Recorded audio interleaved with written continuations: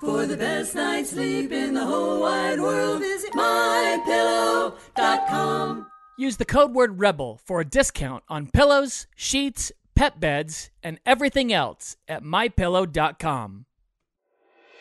Woo! Rebels, it's that time. Can you feel it? Are you ready to be a great parent? Do you want to feel like you're back on your honeymoon? Well, we believe in you and God believes in you. Rebels, it's time to join the rebellion. It's time for Rebel Parenting. What's happening, Rebels? Hope you're having a great week. August is almost here. We got Reggie Campbell on the broadcast today. Today's broadcast is brought to you by SaveTheStorks.com, my favorite pro-life organization, and the new official insurance sponsor of Rebel Parenting, PolicyGenius.com. All the insurance you could possibly need. Health insurance, pet insurance, renter's insurance, homeowners, life insurance.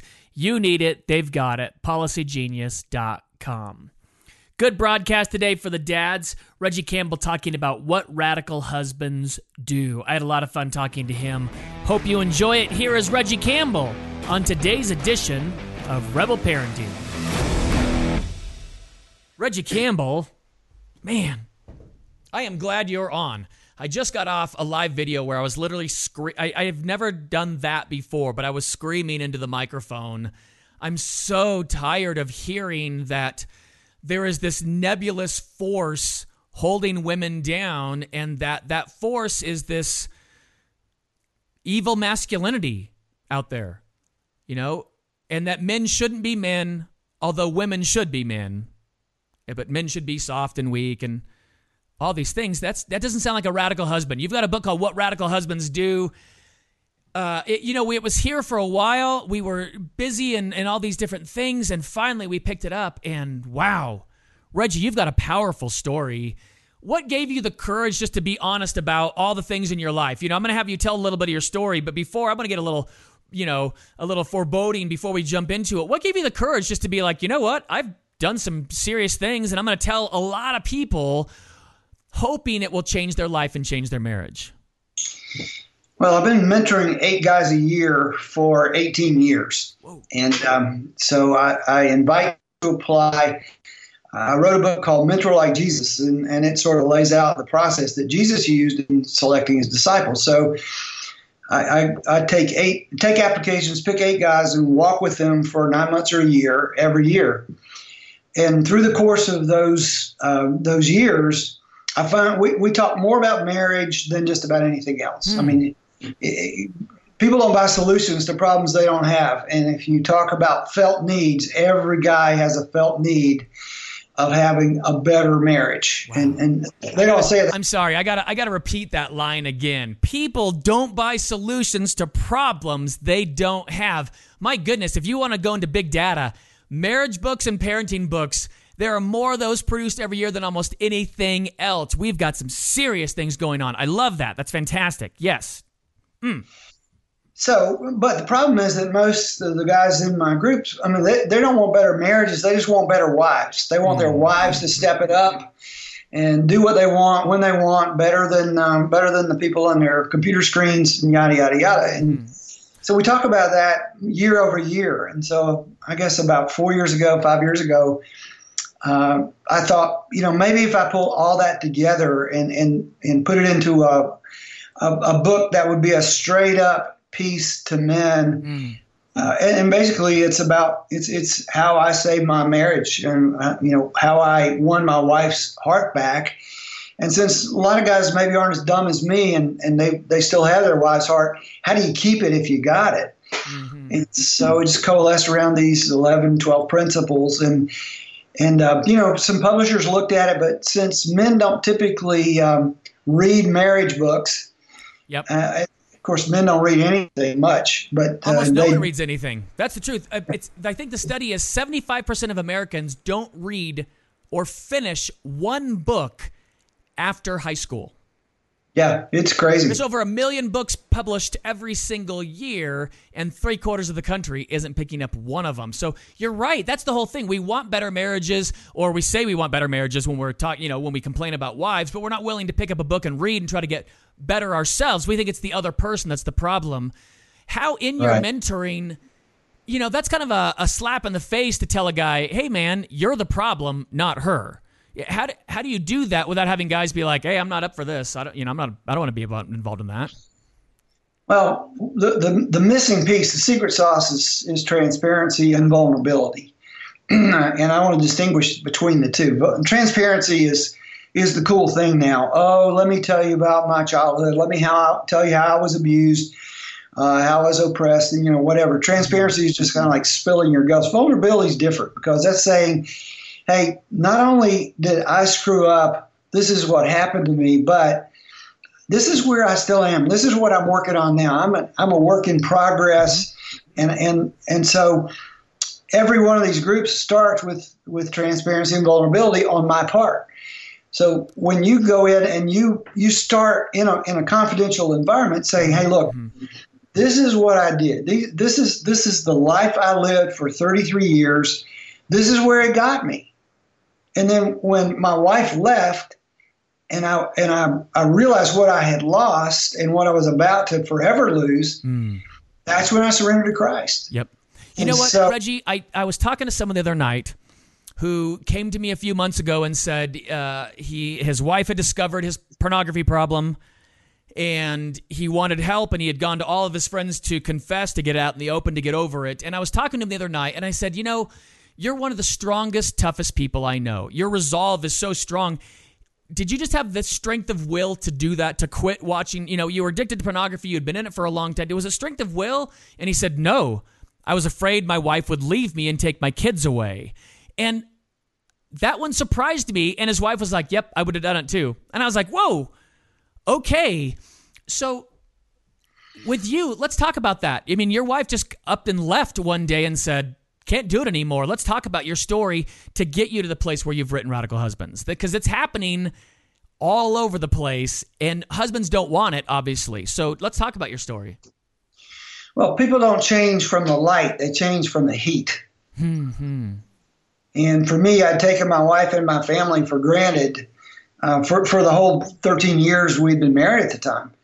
And so we went to a marriage counselor, and my goal was for my wife to get fixed. And of course, this if you're going to take your wife to get her fixed at a marriage counselor, don't take her to a woman.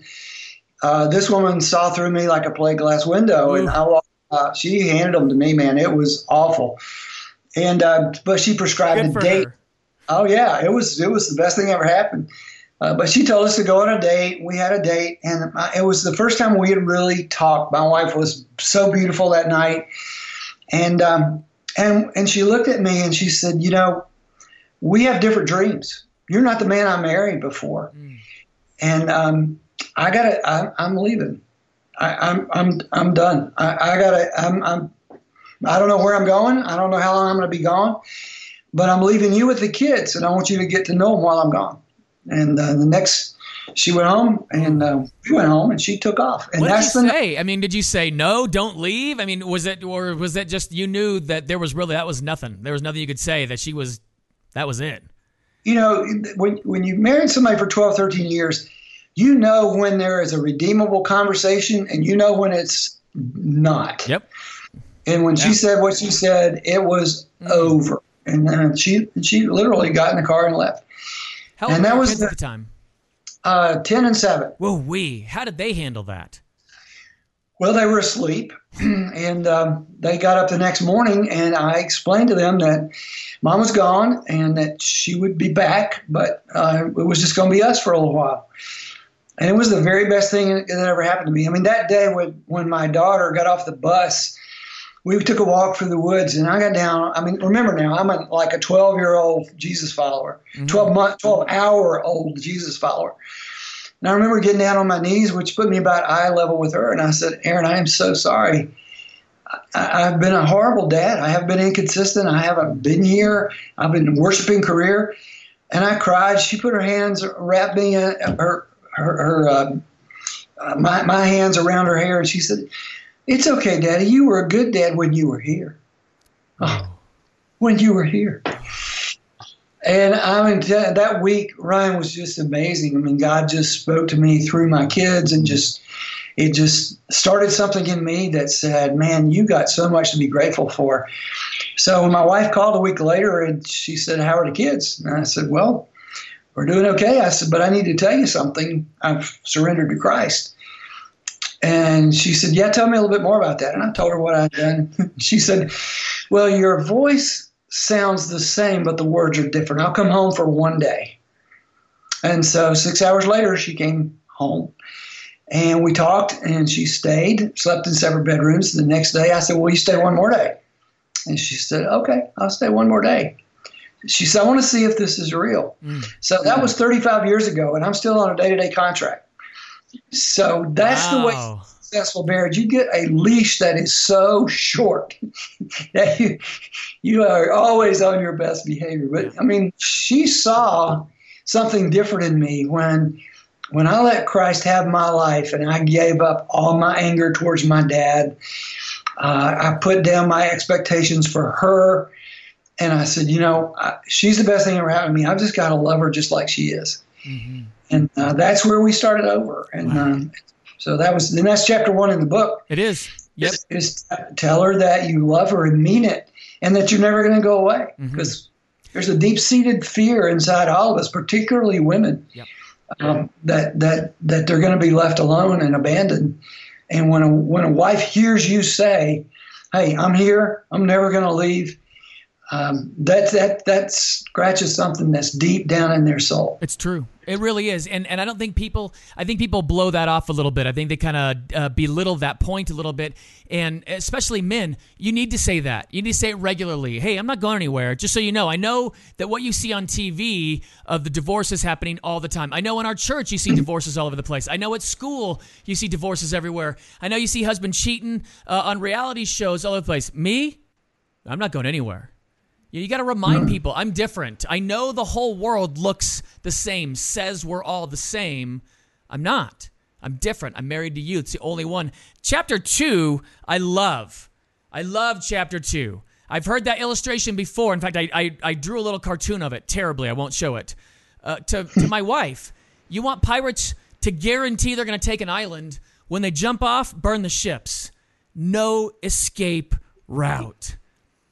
We have that, though. It feels like it's even in Christian culture, even in evangelicalism, when people get married, it still feels like they know there's one foot out the door because you can, right? It's not seen as that big of a deal anymore until you talk to the kids and the families that have gone through it and you realize it's devastating. It's just devastating. Yeah, one of the things that encourages me so much about what I do with these mentoring groups is I've now mentored 136 guys over 18 years. I've had 5 divorces. 5 divorces out of 135 marriages. And it's just phenomenal because when guys meet Jesus and they commit their lives to following him, he gets their heart, he gets their lives, he gets their marriage, he gets their pride, he gets, and they're not all perfect, but they begin to see where peace comes from, and it's from standing with Christ and for something, and not for blowing in the wind like everybody else. Man, that's amazing, Reggie.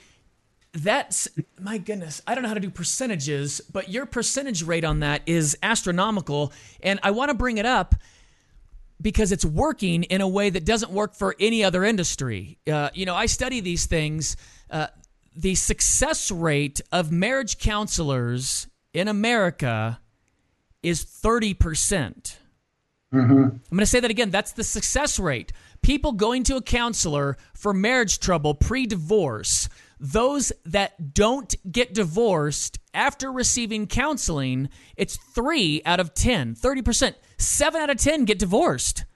The failure rate is so astronomical. One, because it's far too late. They wait so long to get any kind of help. And I think with mentoring, maybe it's a little bit easier of an entry to get in with a mentor. Reggie, yesterday, I had a neighbor who's, goodness, he's at least a decade younger than me, probably 1.5. But he was saying there really aren't any mentors. People don't hand down skills. Everybody owns their entire set of tools. There's not a whole lot of borrowing and sharing of information and knowledge. Do you encourage other people to mentor? It seems to work so well. 5 out of 137, that's ridiculous. Yeah, it works really well. And it's not just me either. We've got about 5,200 guys who have been through a radical mentoring group somewhere in the country or somewhere overseas. And the percentages, I don't know what the percentages are amongst all of those people, but here's the deal. When I sit down with 8 guys, there's nothing off limits, okay? Right. These are not marriage mentoring groups. These are life mentoring groups. Jesus at the center of them. So I'm going to talk about career. I'm going to talk about the futility of worshiping career. One of my pet words, right, is they. They owned me for 13 years. They wanted me to get an MBA at night. So what do? For 3.5 years, I'm going to school 3 nights a week, ignoring my toddlers, missing out on the best years of their lives because they want me to have an MBA. Guess what? When my wife was gone, they weren't there. Yeah, that's right. And today, I don't even know who they were. I can't even call the name of who they were. You think about the impact of they on us. What will they think if I forgive her for infidelity? What will they think if I what will they think if I confess to struggling with porn? What will they think if I finally give up and go to rehab?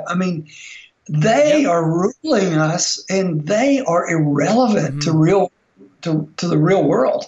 Reggie, here's the thing too.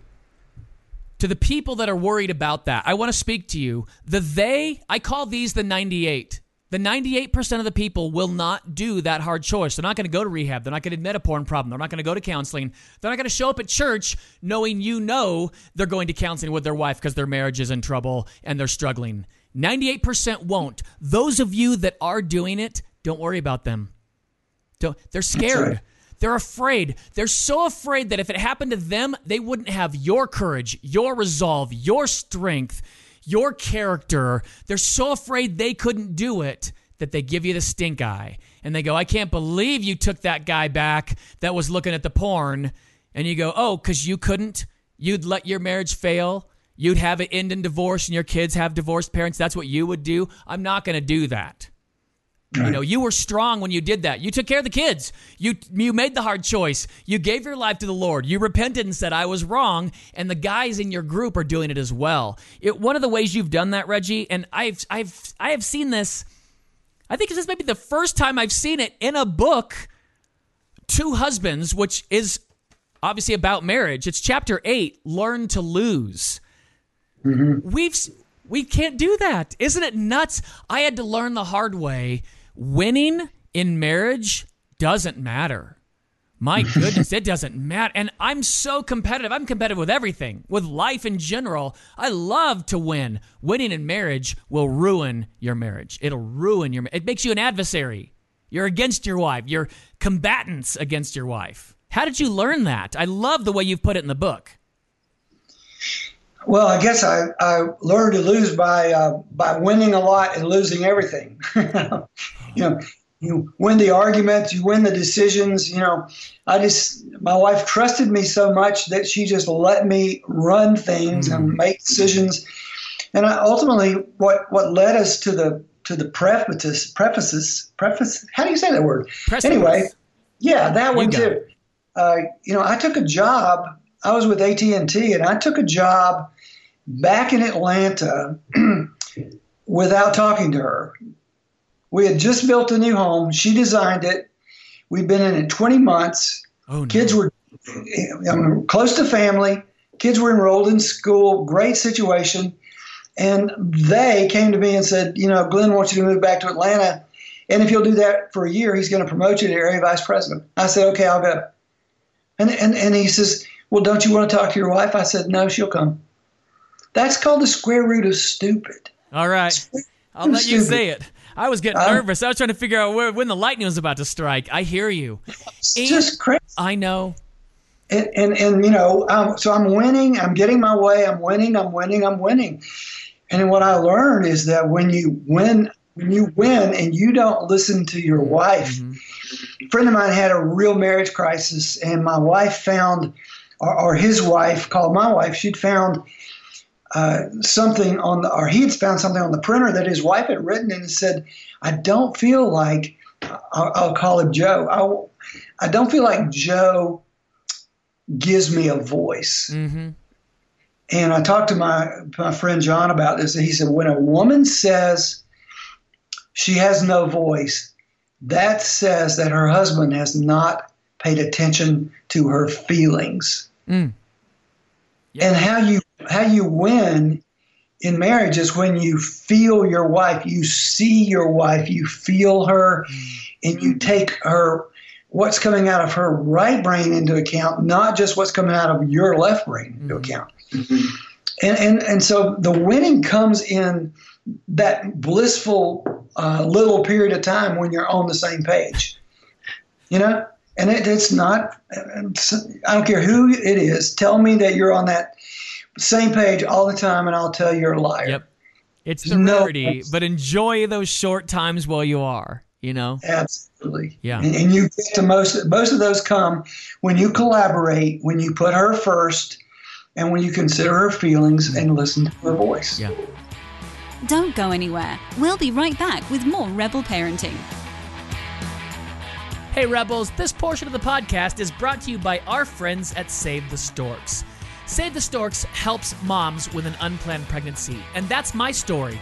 I was an unplanned pregnancy. My birth mom was 16 and faced an uphill battle, and a pregnancy resource center in her area helped her carry me all the way to fruition and then helped adopt me into my family.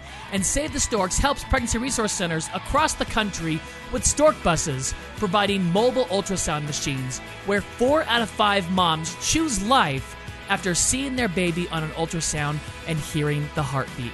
Over 6,000 babies have been saved on stork buses. Please support Save the Storks with your prayers and visit SaveTheStorks.com to become a monthly sponsor. Join the movement and help us revolutionize the meaning of pro-life. For more information, visit SaveTheStorks.com. Welcome back to Rebel Parenting. Did you miss us? Reggie, what are some of the big landmines that men are stepping on in their marriages? What are some of the early ones, just some of those like, hey, if you can get rid of this, this, and this, we're really going to do good? What are some of those early big ones that really do reverberate throughout the years?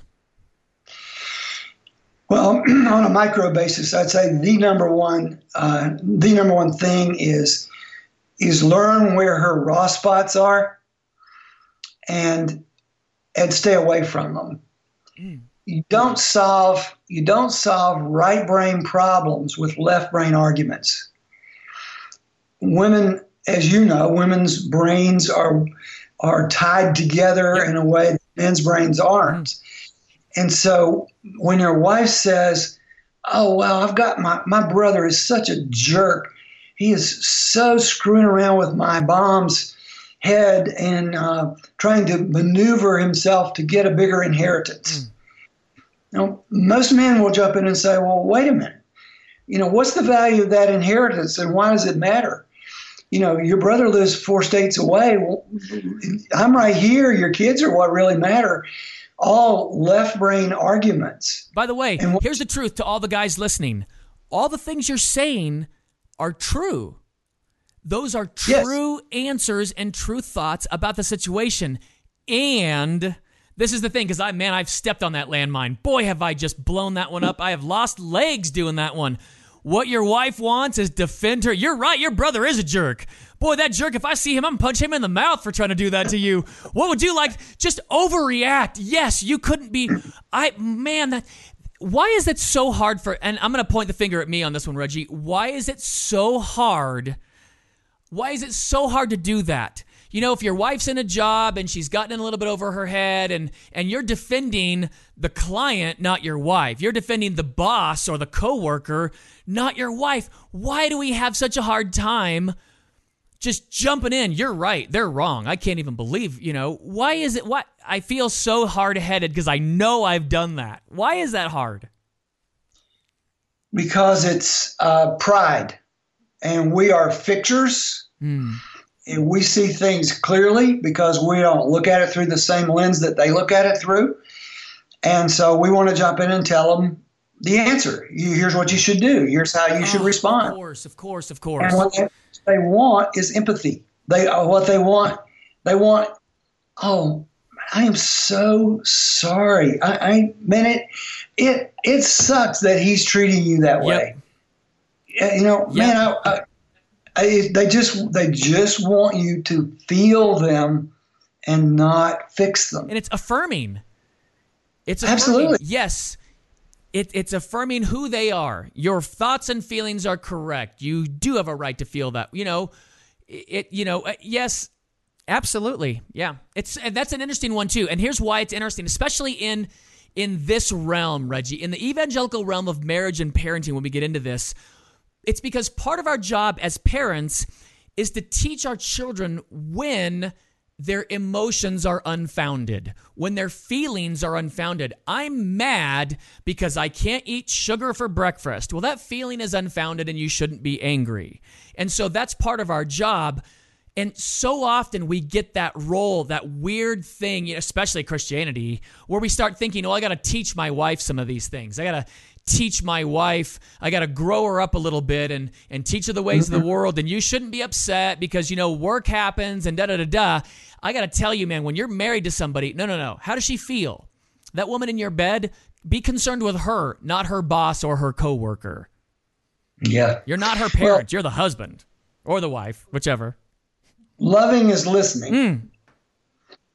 Loving is listening. And more in our culture, the most unique element that you can bring to a relationship is listening. And I don't mean just listening to the content, listening to the feelings and connecting with the feelings in the moment that you're seeing and observing and hearing coming from your spouse, coming from your wife or your husband.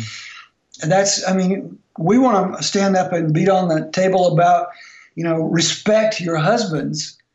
But the reality is, if you want to be respected, learn to listen, learn to connect with her feelings, and just empathize. And don't come up with solutions to her problems. Just listen.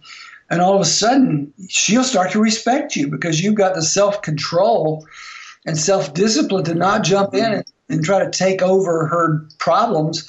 And she will feel loved and cared for. And that's just part of the secret sauce to make it work. I agree. I'll tell you, the first time I started learning that is when I had a daughter. And she's emotional. She's a girl. It's so funny. I hesitate a little bit to even say that. And she's emotional. She's a girl. She's more emotional than me. She cries regularly and much more easily than my son or myself.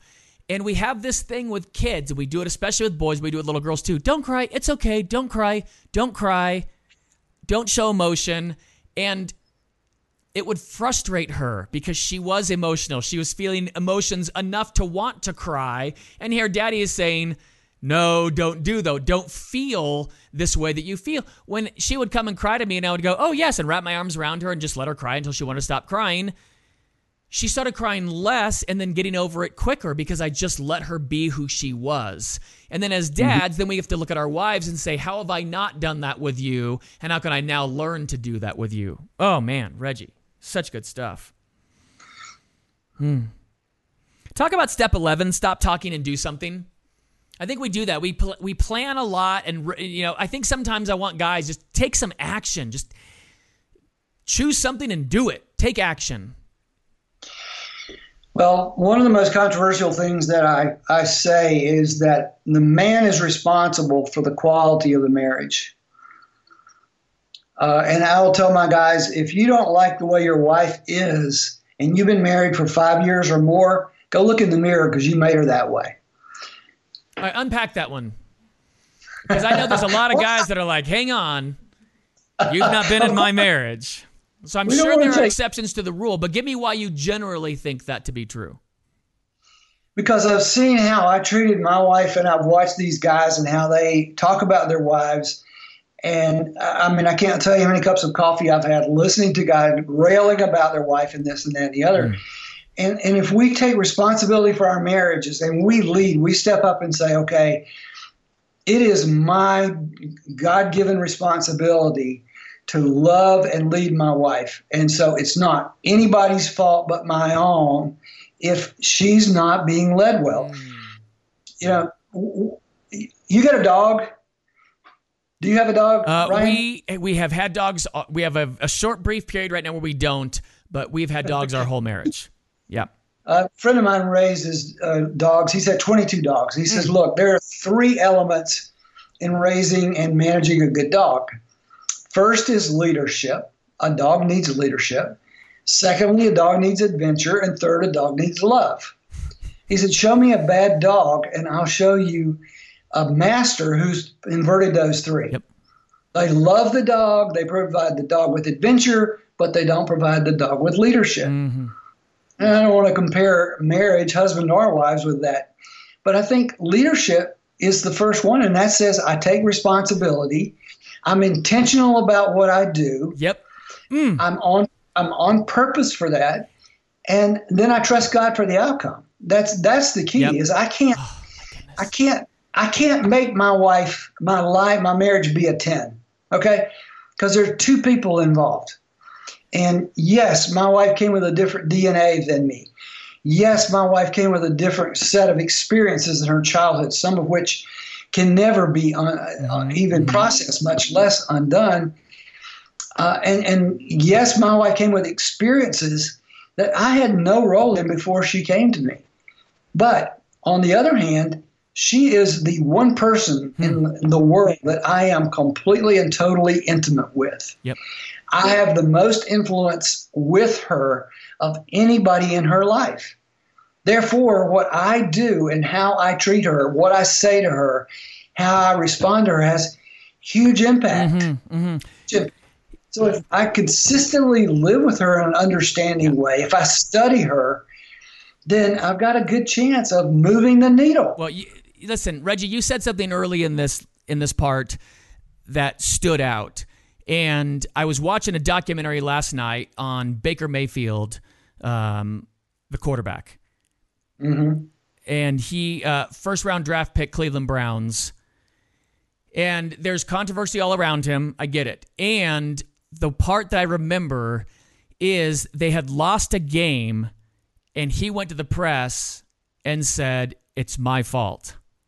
Mm-hmm. And what I wrote down when you were saying that is, if you talk to guys that have been married for 5 years or more and they don't like their marriage, and you point at them and say, look in the mirror, real leaders take blame.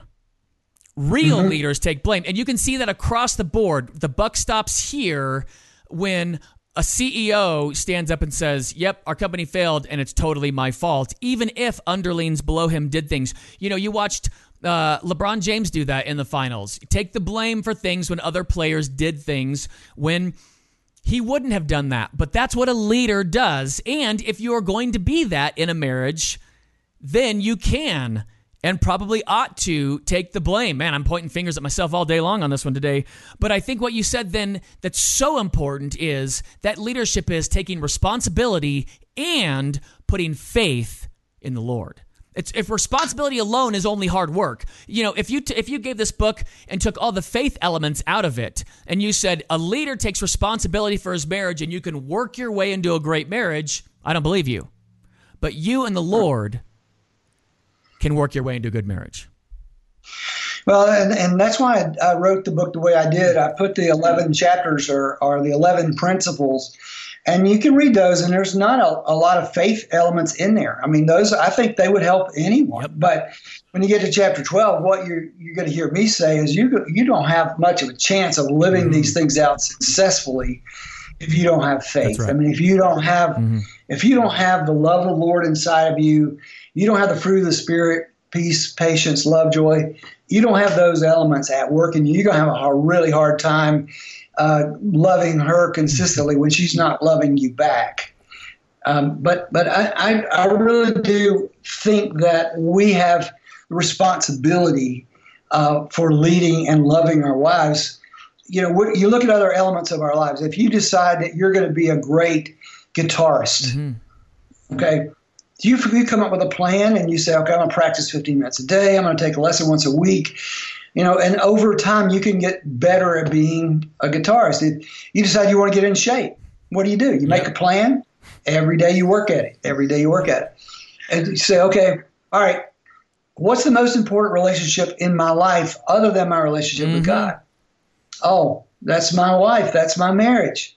So what am I going to do? Yep. Well, I'm going to go to church on Sunday, or we're going to go to a marriage retreat.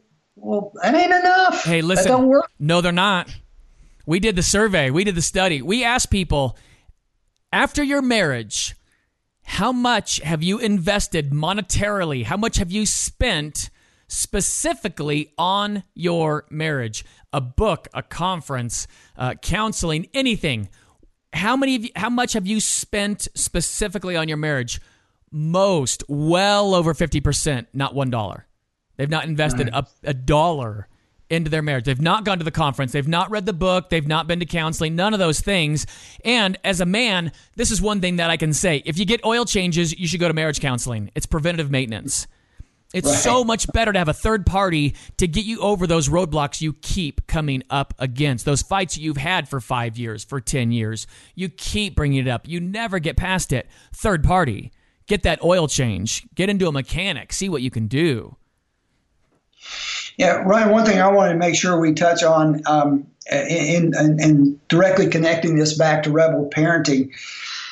You've heard, and I'm sure you said on this program multiple times, that the best thing you can do to parent your kids is to have a strong marriage. Yeah. That's kind of a colloquialism in church world. I want to give you a specific example of something that validates that. In radical mentoring, one of the first exercises that guys do is they go home, they come home from work, or they come from the basement, wherever they work, but they re-enter their wives' world at the end of a workday. And they're to go within 5 feet of their wives and stay there for 5 minutes. No non-sexual touches are okay. No thumbing through the mail, no petting the dog, no playing with the kids. 5 minutes of complete focus on their wives to listen with both content and feeling of how their day went, just reconnecting. and do that for 30 days and come back to the group and debrief. Well, one of the guys in my group, I guess my second group, came in, and after doing this for 30 days, he said, Kathy and I were in the kitchen, and we had to send the kids to couch time so we could do our 5 feet for 5 minutes. And he said a few minutes into it, our son, Jackson, came over and started unloading the dishwasher. Jackson's 6. He's never unloaded a dishwasher in his life. He goes to him and he says, Jackson, what are you doing? Why are you unloading the dishwasher? He said, Dad, I thought if I unloaded the dishwasher, maybe you and Mom would talk longer. Oh.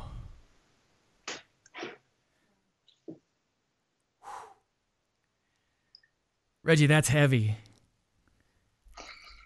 We're not raising good kids. We're raising adults. Yeah. We're showing Jackson how to treat his wife. Yeah.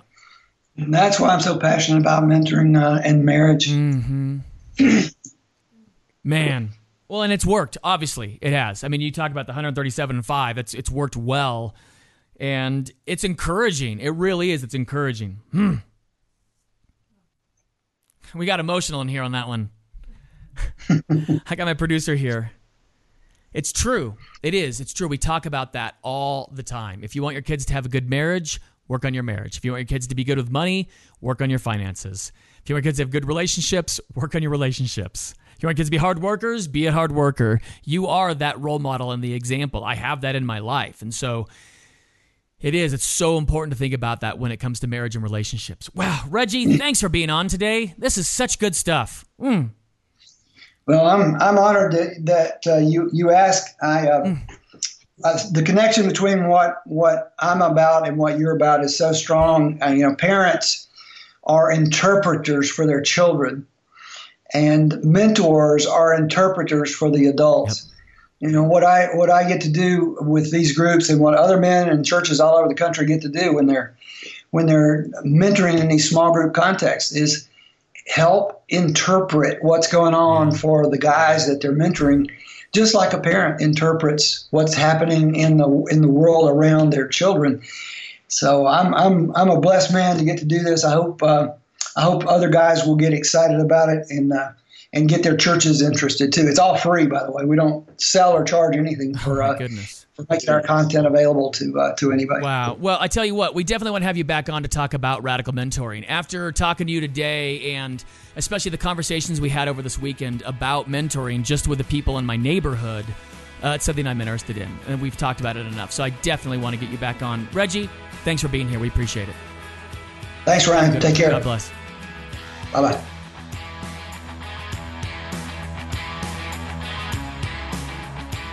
Thanks for listening, Rebels. We appreciate you. We grew almost 20% this month, and it's because you're sharing this with friends and family. Appreciate that about you. I love to see the growth. I love that we're helping people. Thanks to Reggie Campbell for coming on the broadcast. Thanks to Save the Storks and PolishedGenius.com. Also, big shout out and thanks to the Voice of the Martyrs, helping those being persecuted for our gospel for more than 50 years. Persecution.com is their website. God bless, Rebels. We'll see you soon.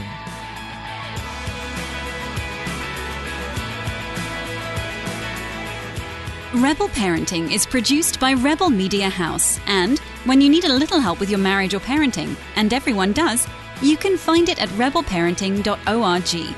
Sign up for the Rebel Update by texting the word REBEL to 444999. That's REBEL, and the number is 444999. We love it when you share Rebel Parenting with your friends and family, so thank you. God bless. Thanks for spending your time with us, and we'll see you next time for another episode of Rebel Parenting.